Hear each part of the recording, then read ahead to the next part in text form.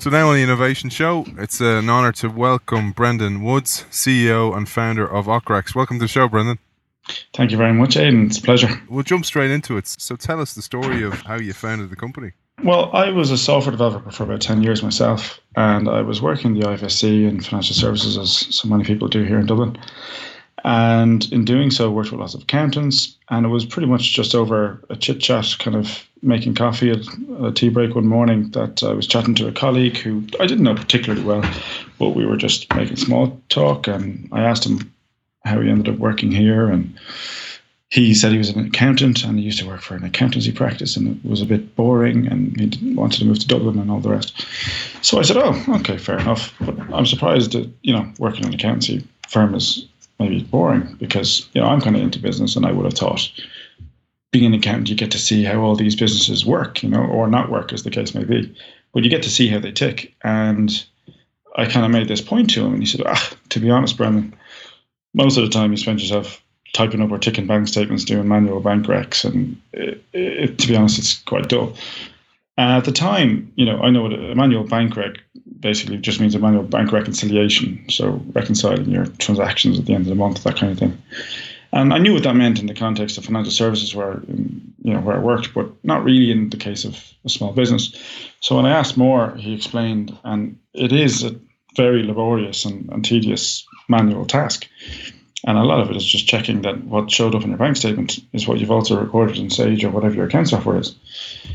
So I thought that was ridiculous, that some guy that spends 4 years getting a degree and 3 years becoming an accountant spends half a day of his job basically every day doing this on behalf of small businesses, because it is just a very much manual task. So anyway, one of the parts of that, of course, is that the starting point for someone doing a tax return for, say, a small client in an accounting practice like that is they get the bank statements at the end of the year of somebody that comes in and says, I need to do my tax return. And they would typically be given to a bookkeeper or a junior person in the accounting practice. And they'd literally just type them up. They would just type up a year's worth of bank statements into Excel or into some accounts package. And that was probably one of the most tedious parts of it, actually.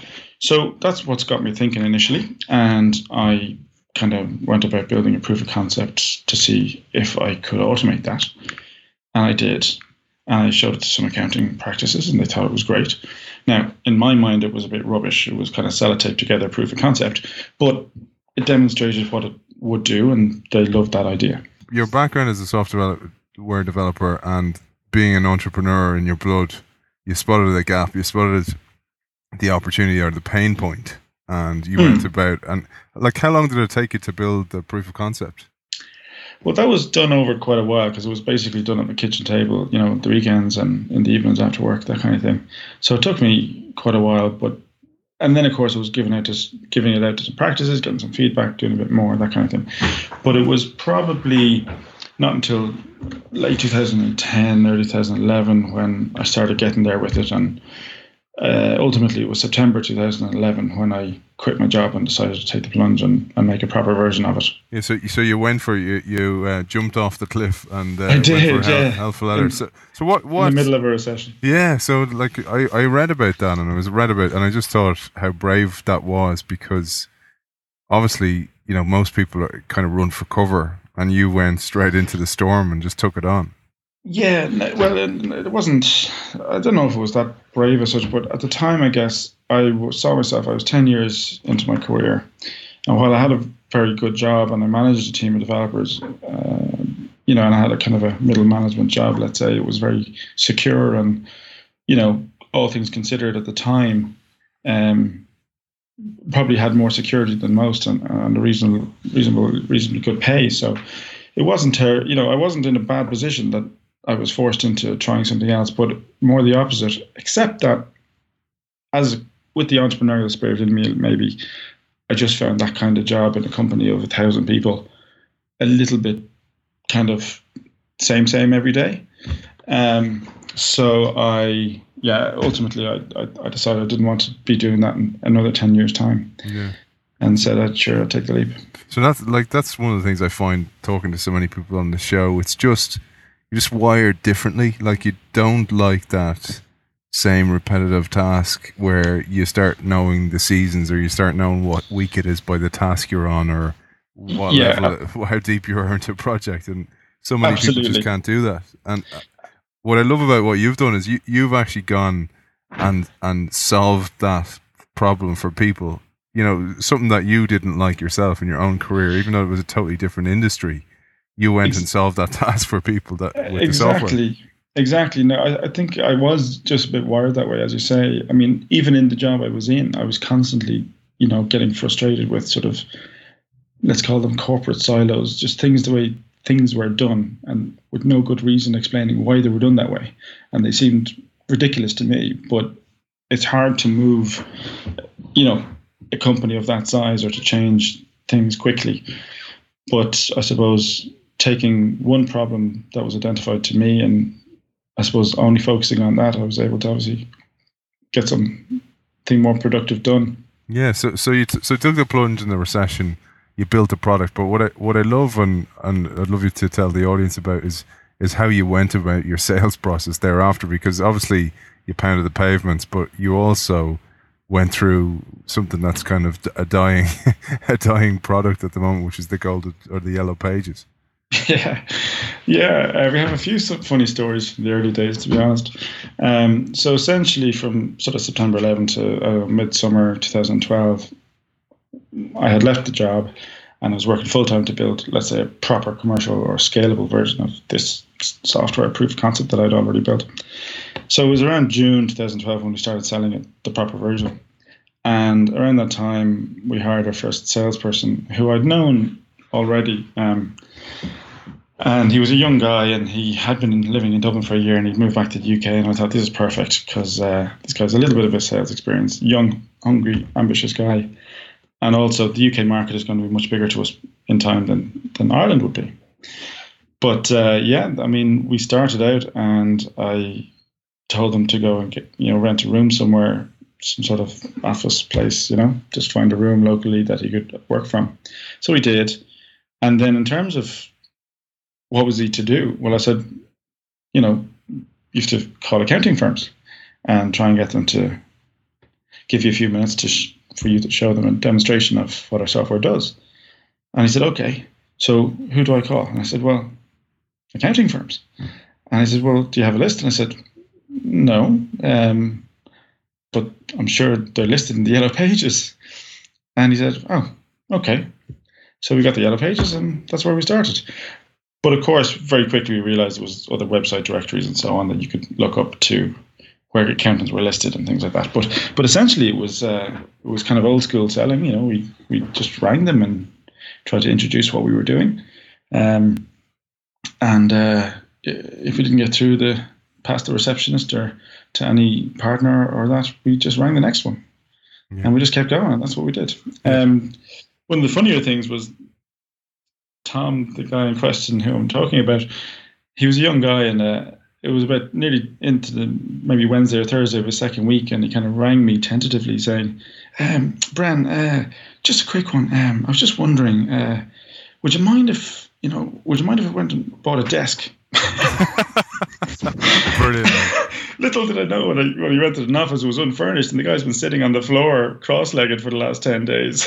Yeah, well, it just shows you the mindset of why you haven't run out of runway. And it's something I was thinking about, Brendan, when I was reading about Ocrex and you, is you see so many unicorn startups or people who have got funding and they don't respect the funding or the funders. And I know that's pretty extreme not to have a desk, but there's this whole idea of the age of the cockroach rather than the unicorn, and that's what a lot of funders are looking for, that mindset where you won't waste their funds on unnecessary things.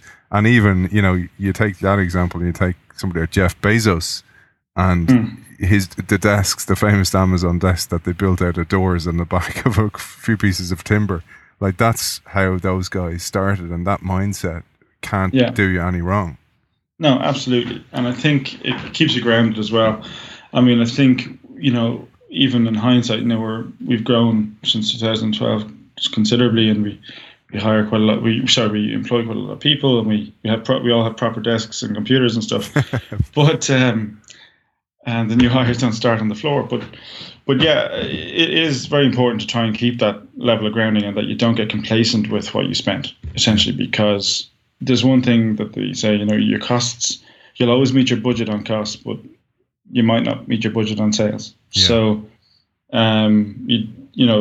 if you're very wary not to overspend.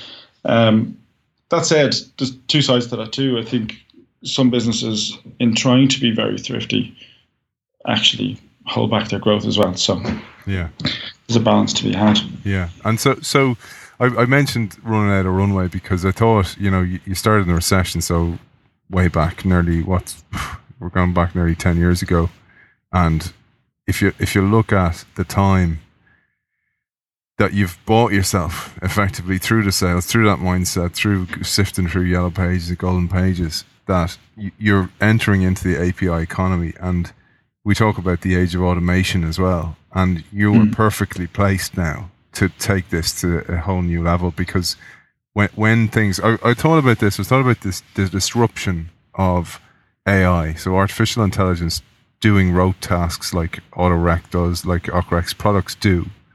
And how, when everything goes to an API economy, your product going to be in perfect positioning for, mass adoption, because it's going to disrupt jobs. There's no doubt about that. But it will mean somebody who studies for 4 years, like you mentioned, is actually doing the right thing in their job and probably enjoying their job a hell of a lot more.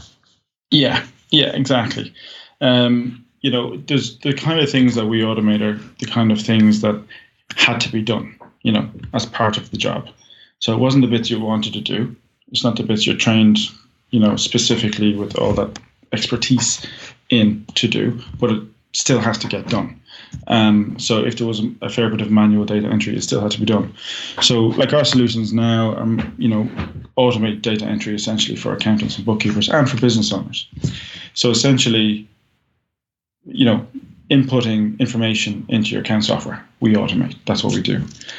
The problem essentially that we're trying to address being that, accounting software, and because of the cloud and the API economy and so on, the product, a lot of solutions have become very economical. If you compare the sort of functionality you get now in accounting software to what you did 15 years ago and what you paid for it relative to, let's say, an average salary or something, it's a fraction now. People can get really advanced software for 30 or 40 euros a month. But the funny thing is that the data entry of getting the information into the account software can now cost 10 times that. You can spend 300 euros paying somebody to enter all the invoices and receipts and so on into their account software, even though the software itself now only costs about 30 euros.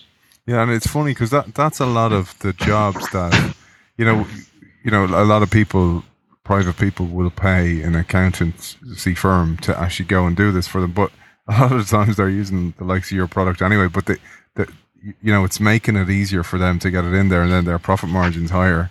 But like these products, like your product, is available more and more.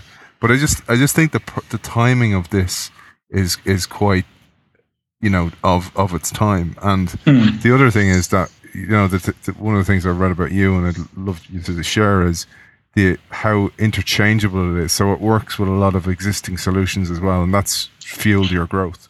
Absolutely, it has. Yeah, I mean, it would probably be one of the main drivers of our growth, because we don't build accounting software. We just help you get the information into your accounting software. So obviously, for us, it's very key to ensure that we have a really tight, seamless integration with whatever software you're using. Now, there is a lot of people using it in isolation would be happy to have us automate the capture of the information and then export it to Excel, for example. And from there, they might import it into their account software. But for most of the popular ones like Xero and QuickBooks and Sage, we actually have direct seamless integration. So from our software, it just sends the information straight through. So that basically means someone can come out of a shop or a coffee shop, they have the receipt, they take a picture on the mobile app, and by the time they get back to their office, it's already in their account software. Nice. Finished, done, categorized. And that goes with invoice and receipts as well. So it just means, and even their suppliers, they can just email it into the system, and they don't even have to see it, and before they know it, it's already accounted for in their account system. So it's that sort of taking away the drudge work. I mean, if you're, let's say a plumber, right? You go out to work all day, you're wrecked tired when you come home at night. But the last thing that those people want to do is once a week or once a month have to be up till all hours at night typing up their expenses and their stuff into their accounting software, something that isn't their trade. They might know better than anyone how to install water pumps and all sorts of things. But accounting is not really their thing, and they have to choose between 200 expense categories as to what that invoice, should be categorized as.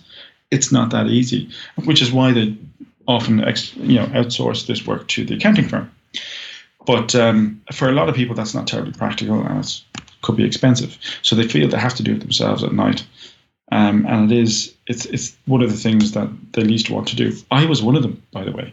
I was a software developer, not a bookkeeper. So ironically, while I was making software that was used by bookkeepers often, I was also the business owner who didn't like typing up my own invoices. So yeah, no, I think we're solving a real problem for people, and it's a real kind of annoying headache that nobody wants to do, as well as obviously a costly one. Yeah, and it's one of these jobs. Like it's like so many AI products or AI driven products are taking away the drudge work for people, because even when you have to write up a report, it's the worst thing a lot of people want to do. Like it's the comfortable job a lot of the time. It's the safe thing to be doing. But a lot of people, and it's probably again going back to your nature, but a lot of people are like this, where they leave it till the last minute because they don't want to do it, and it's like why there's this rush every year to get your accounts in on time, because nobody's doing it on a regular basis that tools like you can solve. But I was going to ask you about the size of the prize, because obviously there's a good few competitors in this space, but also the prize is quite hefty for this. It is. It's huge. I mean, essentially, if you think about it, as I say, accounting software might be, for small businesses, might be €30 a month. But if it costs €300 a month to enter all the data into it, and we can automate that for you, well, you'd presumably be willing to pay a fraction of that 300 to do it automatically and save yourself the time. So essentially, it's a much bigger market now, possibly, than the accounting software market itself, because it does affect every business. Every business buys materials, buys products, etc., which they have to pay for, and they have to get invoices for, and they have to enter those invoices into their account software. So it essentially affects every business. It's just right now, because what we do is very new, or certainly very new in the small business context. It's the early adopters that we're picking up now. But I see within 5 years, it's just going to become a standard practice that everybody uses something like this. Yeah. I mean, in 1 year since we released the latest solution, AutoEntry was released sort of just maybe 14 months ago. And we've gone from adding, sort of maybe 100 companies a month onto the system to now several thousand in a month. Wow. In the space of 14 months. So we've got over nearly 17,500 companies on the system. Yeah. A year later, So I was going to say, I mean, you're apart from that, right? So there's the natural growth. You've got the early adopters, but on top of that, we're getting this shift in, as you mentioned, the cloud, but also the API economy. So people are actually getting their data into Lego bricks that your system can actually understand and can actually feed as well, which I think is really interesting. So it's actually just because it's an interchangeable piece of Lego that works seamlessly with a lot of different products, which makes it really valuable. And in that respect, I mean, what's next step for you? Next steps for us is, well, we've already become the second. I mean, okay, so if you take the likes of QuickBooks, Sage, they're the big vendors, right? These all have these sort of API ecosystems feeding into this API economy that you talk about, how all the integration, they can just turn on, turn off different apps that help with the use of, say, QuickBooks or Xero. For some of those ecosystems, in the UK, we're already the second most popular in the space of a year. There was, one of our competitors maybe 5 years old, and we're on a year old, but we've already got to second place. There's maybe 20 odd competitors in our kind of space. But to get to number 2, we're delighted, because it was only a year's growth. What we're hoping to do with that is take that and just re-implement in other markets such as US, Canada, Australia, for the next couple of years, and then maybe further afield. Part of the reason for those markets is because they're also English speaking, so it's quite easy for us to enter into and support. But also because our partners, channel partners such as the Sages and QuickBooks and so on, we're also watching what markets they're going into, and we already know we absolutely nail it solving it, the data entry problem for their clients in the UK and from Ireland. And now that we're starting to get clients of theirs coming from the US, from Canada, from Australia, we're thinking, okay, well, we need to support them better. Right. Because we have support here, but the time zones obviously kind of make it difficult for us to give that real-time support in the likes of Australia. Yeah. So that's next. So we're looking to probably raise funding now in the next few months. With the growth that we've had, we're getting a lot of interest, but probably be doing a Series A round of funding so that we can really ramp up that growth in new territories. Yeah, and obviously, I mean, the other thing is, you'd be blind not to see the opportunity for an Intuit or a Sage or a QuickBooks to actually go and acquire you if you're an interchangeable Lego brick with that. So that investment has an end goal as well. If and you may not want that to happen because seems like you're going so well, but it seems like an obvious move for one of those big players. Yeah, some of those big players, would be quite acquisitive in their approach to growth as well. I mean, they acquire solutions to help them enter new territories, or just to offer something exclusively to their users, or just to better their users' experience. So you will see the likes of Intuit who own QuickBooks to acquire companies that they see are making a difference in the market and will improve the experience of QuickBooks for their users. Of course, they are software developers themselves, so they tend to build certain things themselves, but they can't build everything. Yeah. So when we think of their ecosystem, essentially, which is a brilliant evolution in software in the last 10 years, is that because of their API, people who specialize in building an inventory systems can integrate with QBO and plug a gap. If, for example, QBO or QuickBooks Desktop didn't maybe have a system that did all the bits and pieces that are needed for a particular industry vertical, for example, or CRM. More and more businesses run on a CRM, but they need the CRM to talk to their account software. So through an API, they can do that now. So these ecosystems now, for the likes of QuickBooks or Xero, Sage, they have hundreds of add-on partners that provide, that plug gaps of functionality that wouldn't be core to the bookkeeping solution. We're one of those, but it just happens that we're in the most sought-after category in the terms of automation data entry is one of the most sought-after add-on solutions for these packages now, and we're the second most popular one of those. So we're in a very lucrative space, both in terms of just growing ourselves, because we can integrate with so many different accounting solutions. Yeah, but also you're right. There is definitely opportunity, potentially in the future, where some of the big players might decide, we would like to have something like that as a feature of our solution rather than an add-on. Yeah, and obviously they'll be acquiring your customer base as well, and if they add that to theirs, they have a nice extra layer, if there's no overlap, which I'm sure there's not. But another question for you, Brendan. So, apart from your product, what advice would you give to startups and founders from your own experience? Good job we didn't ask this question at the start. There's lots, right? But to some extent, people have to some extent, find their own way and make their own mistakes. But there's certain mistakes, that are going to be more costly than others. I think in hindsight, and I heard it early on, and I was fortunate not to make the mistake to too great a deal, but I do see the value in it now. And that is, if you're going to commit your life to a startup and you're going to give it your all, which is what happens. And, you're going to spend the next 5 years doing nothing much else. You might as well do it to solve a big enough problem. Because if you're not solving a big problem, meaning you're not creating a solution or service or product that's going to be of value to enough people, or enough value to enough people to warrant you building the business at all, you just shouldn't. It might be a brilliant idea, but if it only affects 10 people, or 100 people, it's not worthwhile. To grow a business, you're going to need lots of customers, willing to spend money. You might also, some people think, oh, but this is a problem that lots and lots of people have.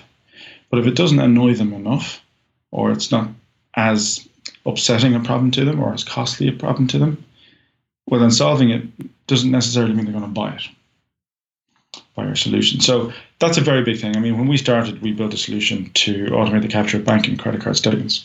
And it sold like hotcakes, except that the people who bought it didn't get that many bank statements. So while they loved not having to type them up, it was, it was a relatively small problem compared to the likes of invoices. So we have accounting firms that would have been processing 1,000 pages of bank statements, a year, and we save them typing up 1,000 pages of bank statements. So you work out how long would that have taken them? How much would they have paid to automate it? Fine. But those same companies are now using us to process tens of thousands of invoices per month. Yeah. So it's, and now we're realizing we could never have scaled into a big company on our first product alone. Yeah. So you need to identify a gap in the market, but also a market in the gap. Exactly. You have to make sure that the market is big enough. Yeah. And what about those days? I mean, apart from that, right? So that's great advice. But say stuff like I'm sure there's days that you just felt like I'm at the end here. I've run out of. There's no more petrol in the car. I've run out of runway. What's your advice for people to drag them through those lonely days when you're up till 11 in the office and you're just thinking, I can't do this anymore? Yeah. Okay. It's a common experience for a lot of entrepreneurs. I would say, if possible, it's beneficial to have a co-founder. I mean, I was a sole founder, but then again, my CTO was there from day one, and my first sales guy who started on the floor. We feel like we're kind of three founders in a way, because the three of us kind of saw all those dark, early, wet mornings. But when the phone never rang, and you're ringing people and they're just hanging up on you. But if you had a co-founder, it helps because you're not on your own. The second thing I would say is, don't try and, ideally, if you can, avoid working from like your bedroom, because the four walls will get very close together. If you can get, and there is lots of supports out there now in Ireland, thankfully, if you can get into an incubation centre or some sort of co-working space for which you are likely not to have to pay for if you make an effort in actually applying for supports and showing that you're committed to what you're doing and that you're going to give it a proper go. And that way you can actually work in an environment where there's lots of other entrepreneurs. And sometimes they'll be having bad days too, but sometimes they'll have good days. When you're having a bad day, you can bounce off others and they'll be quick to raise your spirits. Brilliant. Okay, man. Well, listen, from the respect of people want to get in touch, I'm sure people want to get in touch. They've heard you about expanding to Canada, America, etc., and you may be looking to scale up your staffing, but also some people may be interested in getting in touch about funding. So where can they contact you, Brendan? They can find me on Twitter, yeah. So I'd be Brian_Ocrex. Well, listen, it's been a pleasure talking to you, Brendan. Brendan Woods, CEO and founder of Ocrex. Thanks for joining us. Absolutely. Thank you, Aidan.